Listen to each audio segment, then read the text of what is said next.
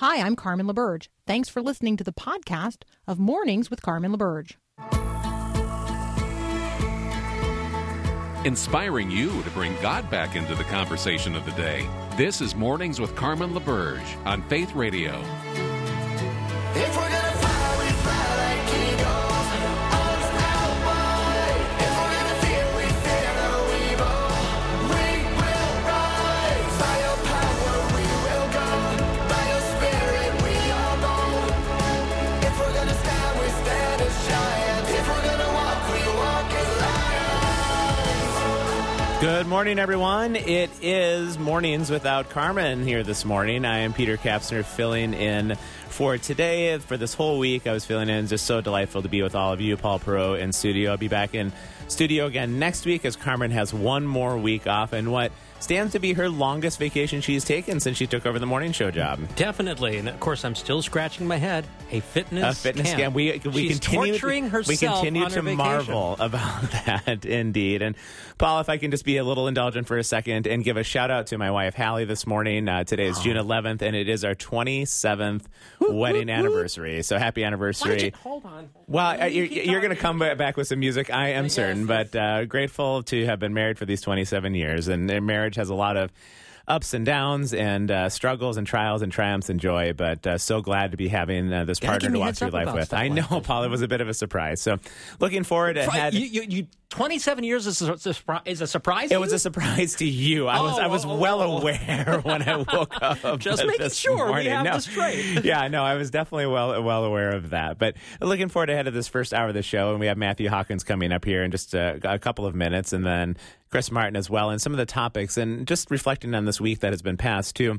It's been a bit of a rough week in terms of some of the things that we've had to talk about because of yet another set of headlines, this time coming out of the Southern Baptist Convention, in which some revelations came from theologian Russell Moore about what may have been happening and what was happening behind the scenes again in terms of some moral failures. And just gets difficult to cover. It can feel like when we're waking up in the morning like this and starting our day and wanting to continue to fix our eyes and follow Jesus and do that work when we see some of these failures spinning. And just want to encourage you this morning as we walk through some of this that I think we are experiencing a pretty cataclysmic shift in how Christianity is going to be expressed in the future in our country. I remember when the Ravi Zacharias revelations came out not too long ago that I was with my students in class, and I said, as a student of history, when these kind of events happen, they become these watershed moments, and clearly Ravi was only one among many that the last 20 years have been littered with. But there gets to be a time where you cross a threshold and you enter into a different kind of era. And told my class at that time that Christianity, as it's been expressed in our culture, is effectively over. And it will gasp along for breath for a bit. But in terms of how we've experienced life in the kingdom in this country, it really is going to come to an end. And that's a pretty common experience throughout history where different expressions of Christianity come to an end. So where's the encouragement? In that the encouragement is that expressions of Christianity are different from Christianity itself. Expressions of Christianity are different from God's kingdom itself, and human beings get involved, and it gets corrupted at times, whether it be the indulgences of the Catholic Church in the 16th century, whether it be the failures in the French Revolution, whether it be the Crusades. We see these failures, but here is the amazing thing about it. We really do serve the King of an eternal kind of kingdom, the promises of Isaiah, that there will be a government that rests upon his shoulders, and he is the everlasting King of an everlasting kingdom. And so we do the hard work of coming up out of the ashes in repentance and humility and call on our King to lead us yet again. He really is real. This kingdom is the real deal, and Christianity will survive even if this version of Christendom is now coming to an end. So with that as a perspective, we'll invite Matt Hawkins into the conversation, talk a little bit more about what happened in the Southern Baptist Convention, give some input into that, insight, and some hope and encouragement. Welcome again this morning to Mornings Without Carmen. And to you and Hallie. Anniversary. Thank you. Happy anniversary. Happy anniversary. Happy anniversary. Pour a cheerful toast and fill it. Happy anniversary. But be careful you don't spill it. Happy anniversary.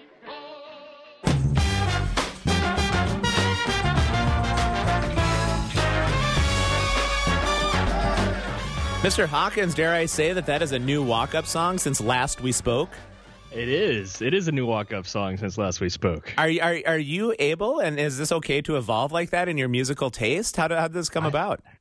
I think so. I wanted something upbeat, and it had been over a year that we'd been using the Mercy, Mercy, Mercy tune, and I thought we needed to change it up a bit. I love it. That was quite the eye-opener today. Well, I know just as part of the opener, and you and I talked before the show as well a little bit about how we wanted to handle some of these difficult topics, complex topics, and frankly sad topics, and coming out of the revelations of the Southern Baptist Convention, another in the long line of what we've seen, and really wanting to emphasize that the kingdom will remain in the end, even as oftentimes people fail in the midst of it. But some of our listeners, or maybe perhaps many of them, might not be terribly familiar with some of the references we've been talking about this week from the Southern Baptist Convention. So why don't you give us kind of a flyover at first? Sure. Well, I'll try to be as swift and as simple as I can because it can get complex fairly quickly. But let's start with the basics. The Southern Baptist Convention is the largest network of churches in North America, over 46,000 churches. And we in shorthand, we call it a denomination, but it's not. For those of you who are part of, say, mainline denominations or similar traditions, the Southern Baptist Convention is a convention in that there's not a top-down hierarchy, right? Southern Baptist life and most Baptist life, it's all cooperative is a common word that they use, in that there's not a top-down hierarchy. So every church is local and autonomous, and to the extent that we have larger institutions, either the SBC, quote unquote, or all the myriad of that actually make up the Southern Baptist Convention, there's no one entity, we call them, no one institution has authority over others. And so that kind of gets complex. And so our annual meeting, which is run next week, we run by Robert's Rules of Order, and it's a big deal in the life of the Southern Baptist Convention. It got canceled last year for the first time since World War II. And we have a lot of business to discuss. And so I'm a former employee of 17 years with something called the Ethics and Religious Liberty Commission. And that is essentially the public policy and moral concerns arm of the Southern Baptist Convention. And so they have offices in Nashville, Tennessee, and Washington, D.C., and they are basically responsible for two basic things. It's speaking to Southern Baptists on moral, ethical, and public policy issues, and then on matters of consensus, speaking on behalf of Southern Baptists in the public square, in particular to the federal government and the culture writ large. So we've historically played a pretty significant, if not outsized, role in American evangelicalism. And what you have here in the last few years, and certainly really coming to a peak in the last few weeks, is a struggle for the direction of the convention. The ERLC is one of just many institutions. We have a North American Mission Board, and we have an International Mission Board, and we have 6 seminaries and a number of other institutions. One of those institutions is something called the SBC, and their basic role is to promote what we call the cooperative program. It's the annual SBC budget, and churches give to that voluntarily, and they're also responsible for holding the annual meeting. They're making sure logistically that comes off, and so they're responsible for this intense week coming up next week. And what you have here, the last few years, listeners are probably familiar with the fact that Russell Moore's received significant blowback within certain corners of Southern Baptist life and evangelical life. A lot of it had to do, apparently, with conflict over the Trump administration, and they were. Hey, Matthew, sorry, it turns out not all of that. Yeah, Matthew, sorry about that. Your connection is just a bit rough right now, and this is such important information. So I think what we're going to do is we're going to take a break a little early this morning here, and we're going to try to reconnect during that break and see if we can come back with a little bit better connection. So stay with us. More to come after the break in just a moment. 'Cause I'm just a nobody, trying to tell everybody all about somebody who saved my soul. Welcome back to the show. We're still doing some work getting connected with Matthew Hawkins. It sounds like he is back on the line now. We have lots of different ways to get in contact with you, Matt. You can't get away from us. Well, I'm trying to be here, trying to be present. I love it. No, thanks. So if the connection gets a little dodgy again, we might not be able to work it out. But let's give it a go. You were just kind of giving us a sense of some of the internal mechanics of the SBC. But take us into the time in which we see some of the revelations of Russell Moore behind the scenes. You're obviously at ground zero in this organization in a lot of levels, and I'm sure have a lot of relationships in that place. What are you seeing in some of these places, and how are you responding to this? Yeah, one thing I want folks to keep in mind is that institutional transitions are hard regardless of the particulars. And so you have ERLC staff right now who, for the next many months, really, probably well into next year, are going to be going through a time of anxiety and drama and uncertainty. And that's no fun for anybody. I lived through a leadership transition at the ERLC from Richard Land's leadership in 2013 to Russell Moore's. And even though Yeah, I think, Matt, we're gonna have to kind of cut this one off, unfortunately, where we just can't get the right connection on this one. So I think we'll step aside and look forward to trying to make a connection again the next time you can join us here on Mornings with Carmen. So we'll probably try to get your cell at some point, even this morning. Yeah, but until we can get that connection, I think to help fill in some of the gaps for all of you as listeners.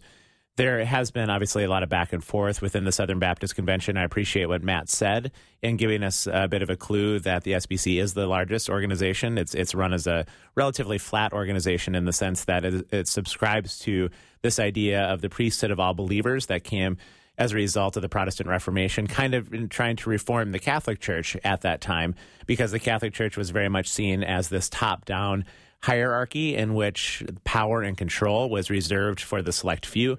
And in those places, it became very corrupt in the indulgences as well. And so we're seeing that within the SBC and sort of this priesthood of believers, that there got to be a lot of infighting and apparently some different points of view. But some of the revelations that came out from some of the trusted people is that there was a lot of abuse behind the scenes, maybe some sexual abuse, as well as some violent abuse in terms of how people were being treated with one another. So that's where we kind of stand in the situation. And Matthew's at the ground level of that. And I think we have a better connection back with you, Matthew. So I just tried to summarize a little bit where we are. But how are you responding to some of this? I know it's complex, as you said, and people's jobs are going to be affected. It's a pretty significant situation when one of the largest Christian organizations in our country is going through this. Southern Baptist Convention writ large in our prayers, especially next week. Next week is our annual meeting, and we're going to decide a lot of these things. And so a lot of the fallout from some of the recent revelations about an SBC bring up the mistreatment of sexual abusers, Yeah, okay. So strike one, strike two, strike three. We are. I know you and I, Matt, are good baseball fans and good friends in baseball, but I think we better call this one a day. So if I kind of pick up the narrative from here for all of you listening this morning and seeing some of these revelations come through, I think where we can reflect and begin to wonder about as a people of faith is, again, the kingdom will remain, Christianity will remain. This expression of it is coming to sort of an end, and I think there's some open-ended questions about why that might be and where might the failures lie, because we have to look at where the failures are in order to help find that health and wholeness moving forward. And as we're reading different people and trusted voices in the midst of this, sometimes those trusted voices can even be hard to find. I think there gets to be a general consensus that the failures may be in three different places that we can wonder about as people. And one might be a failure of theology, in that it's been a pretty recent development within the church, maybe the last 60 or 70 years, in which there's been this emphasis that splits apart something called salvation from discipleship. And Gary Stratton on the program yesterday talked a little bit about the Apostles' Creed and how we sort of there's this big black hole between the virgin birth and the death of Jesus, and that black hole represents 3 years in the life of Jesus and when he taught us how to follow him. And when we have a very thin view of salvation, that salvation only has to do with the question of where we go when we die, it leaves discipleship sort of functionally optional, and it's created kind of a situation in which people will enter into some sort of ritual, maybe at a Wednesday night youth group or a Sunday morning service, in which they try to position themselves properly for heaven through a prayer. And however we think of the merits of that, once somebody gets saved through that lens, discipleship does, for many people, kind of become a bit optional. We don't have the idea of what it means to live in a full, robust, biblical view of salvation that isn't different from discipleship. It's actually included within it. And when we look at the biblical witness in terms of this theology, to be saved means that we've been saved from the power of sin and death ruling in our life. It's not just a salvation for the future. It is a salvation for the present. And it's one of those things that we just don't talk about much. But the biblical witness is clear that we are subject and enslaved to the power of sin and death in our life. But the great hope is that in Jesus' resurrection is he defeated the power of sin and death. And so while we still struggle with that power within these perishable bodies, while we wait to be raised imperishable, we have access to a life through the power of the Spirit that actually does increasingly form and transform us into the very image of God from the inside out. So when we're wrestling through these issues of hypocrisy where people are clearly different behind the scenes than they are in their public presentation of themselves, there's a failure of theology going on there in terms of helping people understand how to access that power that really does authentically turn us into not just actions of love, but people of love, and not just actions of joy, but people of joy, and not just actions of hope, but people of hope. And to get into the robust theology of working out our salvation, Philippians, in fear and trembling, or in 1 Peter, that we grow up in our salvation. When we understand salvation as the fullness of being saved from the power of sin and death, having its final say, both in this life and in the life to come, we can engage in a different kind of discipleship where we begin to authentically shine with the light. So that's one part of the failures. The second part of the failure that people are referencing would be a failure of philosophy. We'll talk about that with Chris Martin coming up next in the second half of this hour. And that would be that we sort of have reduced down Christianity to maybe 16 to 18-minute sermons with YouTube videos and points. I remember learning how to preach, I suppose, in seminary, and we were taught to make sure that you can hook the audience, that you keep them with you as they laugh. Make sure to not get too deep for people because they can't handle it. Some of these kinds of instruction was going on behind the scene, and we've seen the result of that, where we have very significantly complex issues in our society that are troubling all of us that are listening this morning, that are part of this, whether it's sexuality with our children, whether it's what to do with the environment, how to handle increasing technology, the fracturing of mobility, all of these different things. Social media are very complex issues. And to be equipped and to be equipping the saints for ministry, to use the language of the text, with 16-minute entertaining sermons, I think many people are starting to wonder about that. And Chris will wonder about that with us as well. There's a third one, too. But, Paul, you want to jump in here as well? Well, you are talking about the teaching aspect, and yet, we oftentimes think of a pastor as teacher. But what does the word pastor come from? It has to do with shepherd. Yeah, it absolutely does. So, I mean, okay, you're taking a group of people and individuals from one place, and you're hopefully moving them, teaching them, discipling them, and there you go, that word again, into something deeper and more robust. Yeah, I think that's such an important point because those two work together, right, Paul? And just going back to blending those two, a failure of theology and a failure of philosophy, Jesus never said once to his disciples, why don't you hang out here for a second while I go be crucified and be raised, and then you actually will get saved, something along those lines. It's a very interesting, different, maybe perhaps weird view of salvation, where salvation is, Jesus' very name means salvation. Right. So follow me, and I will begin to give you the power over sin and death in this life that shines the hope of the life to come, in which all of it is destroyed and everything is under his feet. So pastors are meant to shepherd people in what it means to engage with that power of sin and death so that we really can shine with authentic life and the struggles of it, right? It's a huge struggle. There is a battle going on of life and death in this world all day long. And so to equip our fellow believers with how to do that is a big deal. I think the last thing we can talk about is what's called syncretism, or the blending of cultural ideas with the church. It happens all throughout history. The peculiar expression of it now would be the idea that the church is a business. And so we've sort of have adopted free market enterprise capitalistic ideas into the church, and we try to create products and do demographic analysis and try to grow the church and convince people to come and persuade and market and all of these sorts of things, even functionally competing against one another in very large churches that are quote unquote successful in terms of bringing people through the doors with their products, while smaller churches are emptying out. And it's what you said earlier this week: a church alive is worth the drive. You get that phrase, yeah, it is, and it was on a billboard that then you market the church and move forward. So if we can kind of reckon through and wrestle through some of these things, it's what I talk about in my class with students all the time. And here's where the hope is. Again, the kingdom will remain. The kingdom will absolutely remain. It is never under threat. It is sovereign in that way. And as we talk openly and frankly about these failures of theology, failures of philosophy, and failures of syncretism, I have watched the sparkle in the eyes come back to the next generation. And in many ways, they are wiser and smarter than I am. And in many ways, they need to be shepherded into the future in these ways. But there is great hope. I see them. They care like you do and like I do about fixing their eyes on Jesus. And so we'll continue to do that even while we're having frank conversations about the time in which we live. We will always do so with encouragement and hope. And Chris Martin will do that with us as well. Coming up next, we'll talk a little bit about the intersection of social media and Christianity and how maybe we have some things to watch for even in that. So stay with us. If you've got some comments or questions you'd like to say or to ask as well, this morning, I would love to hear from you about anything that I just said around a failure of theology, a failure of philosophy, and a failure of syncretism or becoming a church as business, and maybe some ideas and thoughts of hope from all of you as listeners. I'd love to hear. Please text the studio at 877-933-2484. Let's continue to fix our eyes on Jesus together.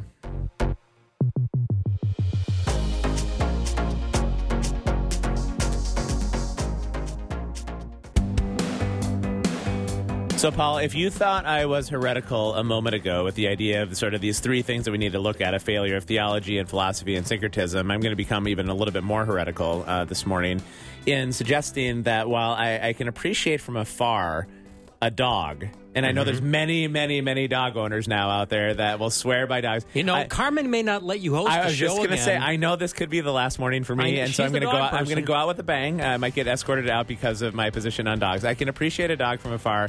I far prefer a cat. And so, again, if you're listening this morning at 877-933-2484, I'd love you to comment on some of these failures that we've been describing, but also tell me why I should become a dog person because I'm currently a cat person. But here's one reason why I might become a dog person. Okay. And the headline is Ohio dog alerts owner that he won the $1 million prize. So Lassie may have some competition, so goes the story. After one Ohio dog alerted his owner he had won the state's Vax a Million jackpot. Mark Klein won a $1 million prize on Wednesday, but didn't know of the win until his dog started barking because of the doorbell ringing. Klein's wife checked their Ring camera and saw, quote, guys in suits on their porch, one of which was the governor of Ohio. Klein was then able to watch the drawing announcement live with the governor thanks to his faithful pooch, and he's going to donate the winnings for scholarships for people in need. So... one of the things we have to be is people of intellectual honesty. And when the evidence demands that we shift our position, we have to be willing to do that. And here's what I'm going to tell you about my position on dogs now, given the story. Okay. Is I am entirely unwilling to shift my position. I'm going to need more evidence from the listeners about why I should become a dog person instead of a cat person. Peter, think this through. The doorbell rings. What does your cat do? It runs away. It's silent. The dog, at least, is trying to help you. Well, I have a feeling the evidence might mount against me this morning, but I'm willing to stand firm and die on this mountain for a bit unless I confronted with something different. Again, 877-933-2484. Let me know why I should become a dog person instead of a cat person. Mom, Dad, when was the last time you and your child went out and did something fun?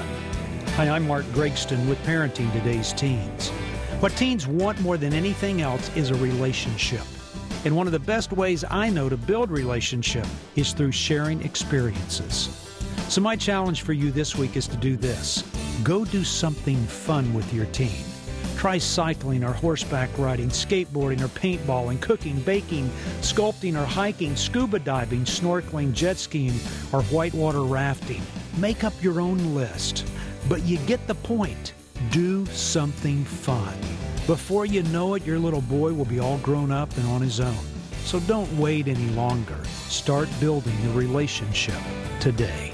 Looking for more parenting wisdom? Go online to parentingtodaysteens.org or search for Parenting Today's Teens in your favorite app store.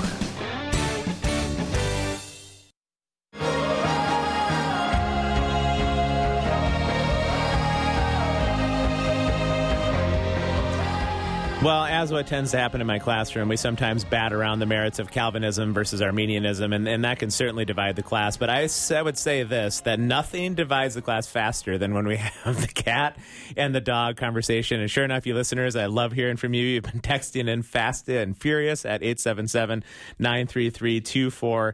8-4 about whether I should stand firm in my cat-loving ways or if I should become, malleable in my position, evolve my position a little bit. And some different comments. Lisa says, cat person all the way.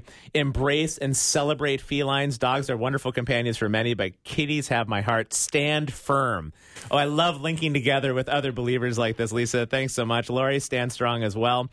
Megan says that a cat is independent. A dog needs you more. You can't leave it for long. But the right kind. I have a Jack Russell Terrier. Our third one is the best, and a great picture there. One more on this, too. I thought Lois had maybe the most helpful insight for me this morning. Peter, you don't have to choose. You can be a cat and a dog person. And Lois, we have 5 children at home, and it reminds me of the story that when we started having 2, 3, 4 kids, I thought I'd have to divide up my heart among all of them, but I didn't realize that you can actually grow a new heart with every kid, and they occupy their own space. So maybe I need to explore the wisdom of your idea. Let's welcome Chris Martin into the show right now, too. That music you heard a second ago represents his ongoing engagement here with the morning show. And Chris, it's great to talk to you again. Hey, thanks, Peter.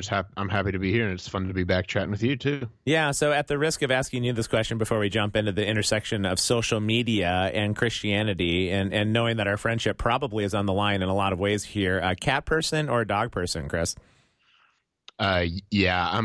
You're not going to be happy with me. I'm a pretty big-time dog person, pretty staunch dog person, mainly because I like to have a pet in my house who isn't plotting to take over my home at any given moment, and to have one that's more a supporting influence and able to be snuggled with and not wonder if it's like grabbing a knife from my cupboard or something like that while I'm not looking. So that's my take. I'm a dog person, always have been, but I understand it. If people want to live on the wild side and live with an animal that's always lurking and kind of wondering how it can take over the home, I'm not going to stop you from that. If you want to live your life, man, it's great. It's fine. Oh, I appreciate that. I'll have to deal with that evidence again as part of my exercise in intellectual honesty this morning. Now, Chris, you obviously have been dialed into social media for quite some time, and you sent an article along that you and I can engage with a little bit. I've been suggesting that among the things we need to wrestle through as the church is what it means to deal with serious issues as part of a serious faith. And we're not talking about a grumpy faith, and we're not talking about a dour faith, but we are talking about the idea of waking up to probably what is a more significant war of good and evil going on within the heavens all around us at any given moment, and people's lives at stake. And social media can be a place where even that idea gets reduced a bit. So talk to us about some of your insights about the effect of social media on maybe the dumbing down of our faith.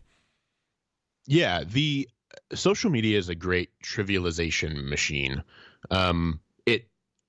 I use social media in my work. I spent the first 7 years of my career working for Lifeway Christian Resources, trying to use the resources that they were publishing and the resources that they had financially to use social media for good and to inject the light of the gospel into the internet world, cyberspace as it used to be called back in the day.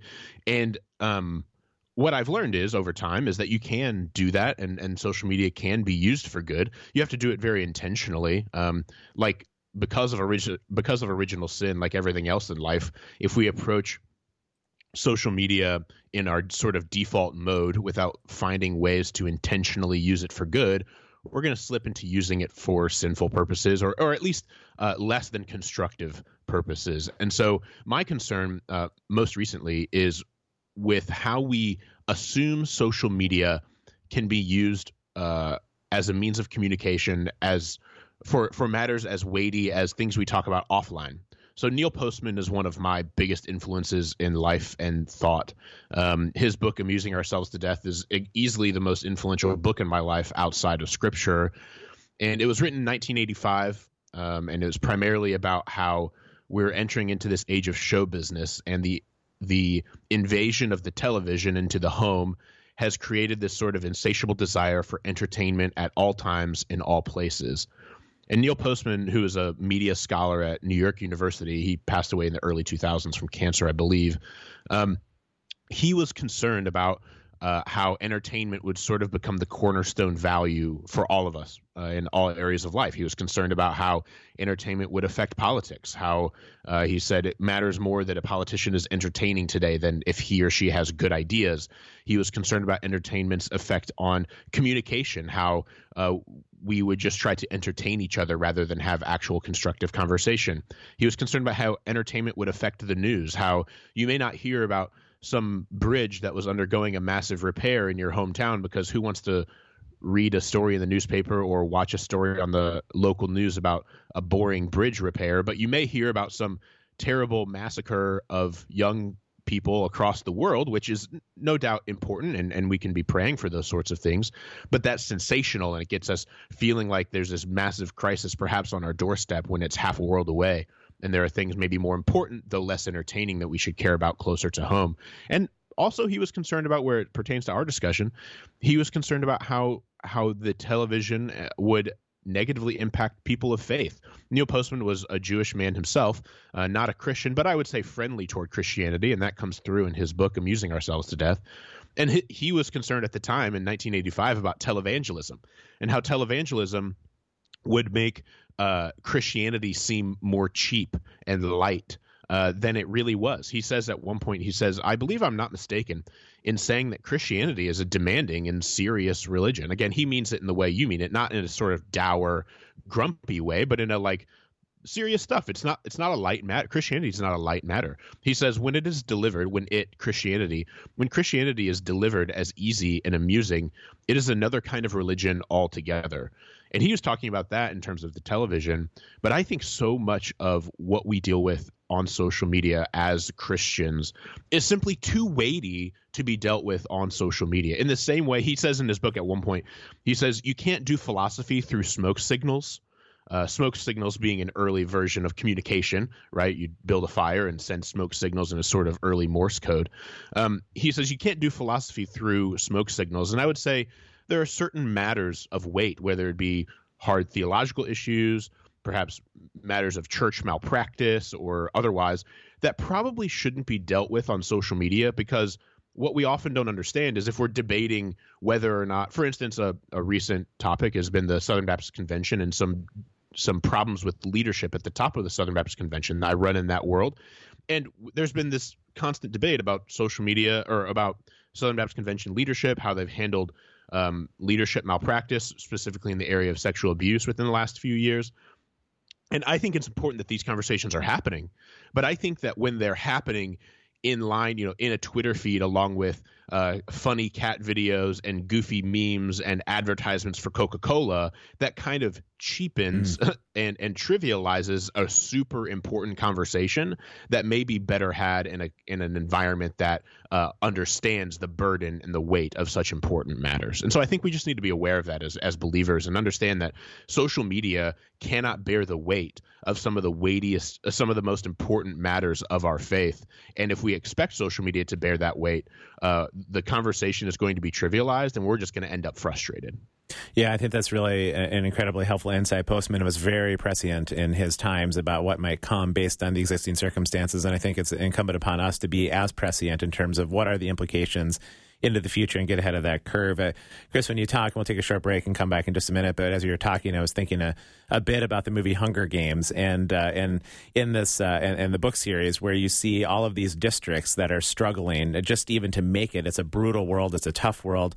And yet there's at the center of all of this place called the Capitol, and it's filled with people that are amusing themselves all day long with decadence and with wealth and with food and an entire lack of seriousness while the world is falling apart all around them. And I think it was a pretty chilling picture of what often happens in terms of why organizations and empires fall, is because they decay from the inside in terms of decadence and amusement. So we'll pick up that conversation a bit with Chris Martin here next on Mornings Without Carmen. Even when it feels like my world is shaking, even when I've had all that I can take, I know you never let me go. Whoa. Welcome back to the show. I'm Peter Kapsner, filling in for Carmen LaBerge here today, as well as all of next week. And Chris Martin and I are close to being able to mend fences, even though he's wrong in his position on dogs. I have hope for him that he's starting to show a little bit of repentance, Chris. Yeah, thank you. I would, honestly, like if I'm gonna be straight, I would love to have like a cat and a dog. I have a dog, I love him.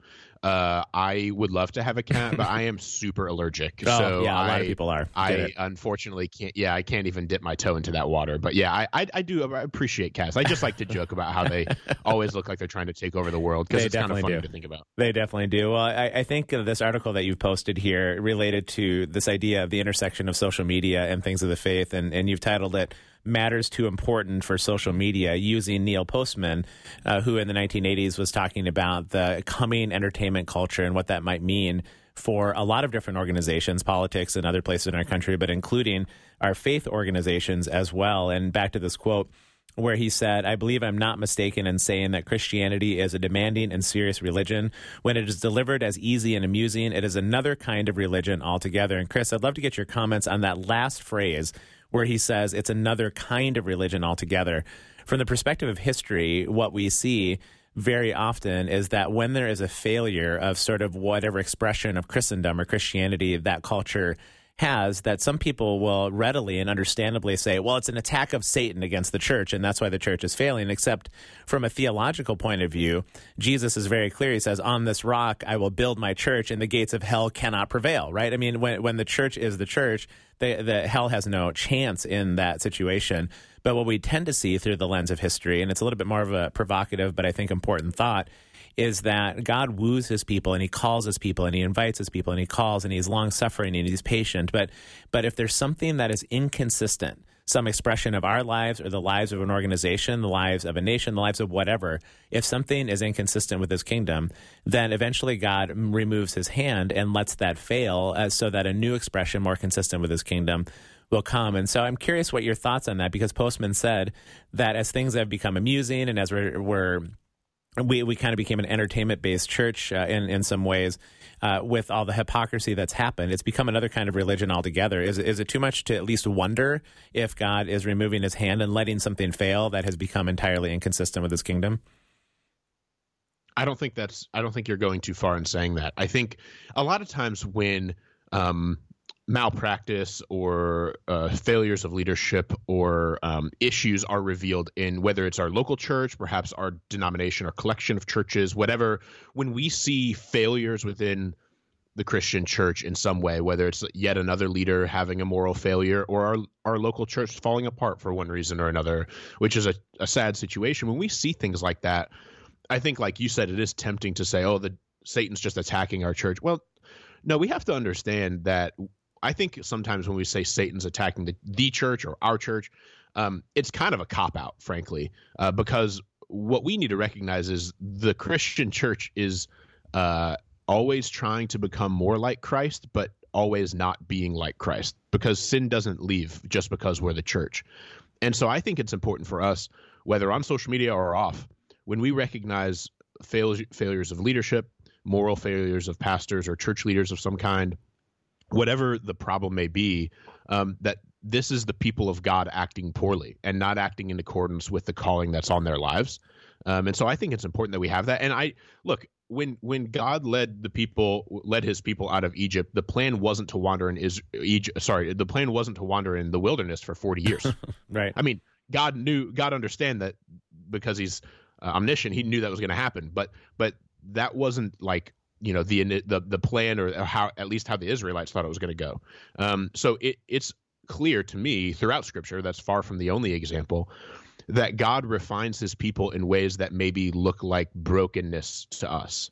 And I think that when we see failures of the church, it is incumbent upon us to own those failures to whatever extent we are responsible for them, whether we've ignored sin and just kind of brushed it aside. Because we do love our favorite sins. We may complain about liberalism in politics, but not pay attention to pride in local church leadership, for instance. Or, we're always, a common theme that I've seen, especially on social media in my world, is a group of Christians, and it's not like one group, but just there's always malleable group of Christians, this amorphous group who always feel like we're at war with secularism, which often in that group, what happens is this group is unwilling to examine themselves and the sin within their own particular movement of Christianity. And I think what we have to be cautious of is feeling like, oh, the government's gonna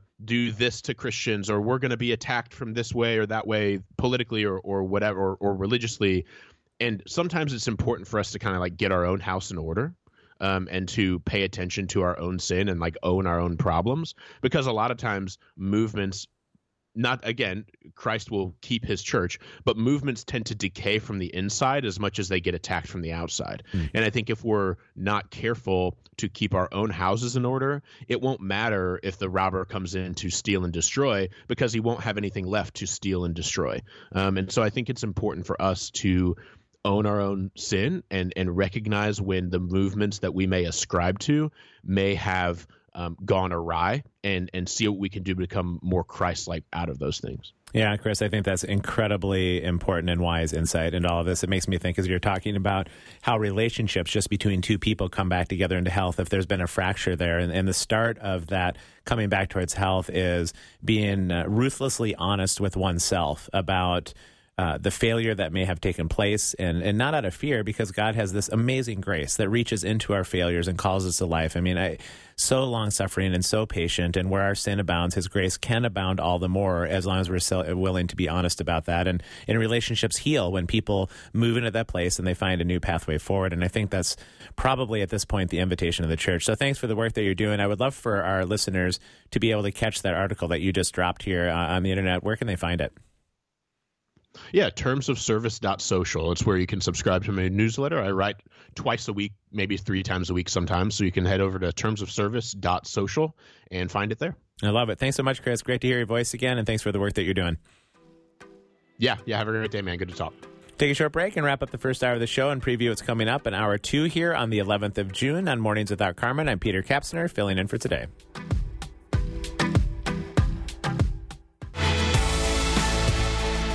Love a text from a listener just coming in. Scott, thanks for writing in about the conversation we just had. Peter, the gates of hell not prevailing is an interesting phrase. Gates are a defensive weapon and not an offensive one. It doesn't apply to the church being attacked, but the church being victorious, and on from there. And Scott, I'm so glad you pointed that out, because I think we miss that so often in that passage, is that the church is meant to be on the attack against the darkness, and the darkness has no chance. So the mindset that somehow we are subject to the power of sin and death, and that's why Satan can be victorious. Satan is only victorious to the extent that we continue to persist in hard-heartedness and unwilling to look at our sin. But boy, when the people of faith move in humility, surrender, repentance, and trust, there is a power that is unleashed in the biblical witness that begins to bring light in the darkness. And what we know about light is a light will shine in the darkness, and the darkness cannot overcome it. It's interesting, you can't actually turn on a darkness switch. If there's light in the room, there's no such thing as a darkness switch that can overcome it. But if there is darkness in the room, all you got to do is hit the switch, and the light shines all the way through the darkness, and so the darkness cannot overcome it. Appreciate that, Scott.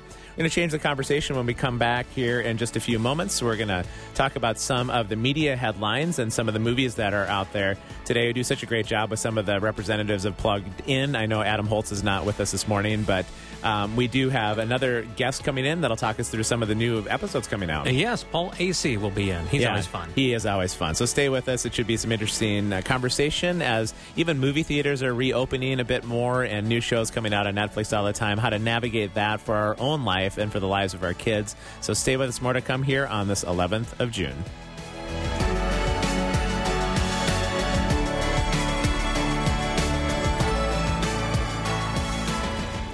Thanks for listening to this podcast of Mornings with Carmen LaBerge from Faith Radio. If you haven't, you can subscribe to automatically receive the podcast through iTunes or the Google Play Music app. That way, you never miss an episode. It's also available anytime at myfaithradio.com.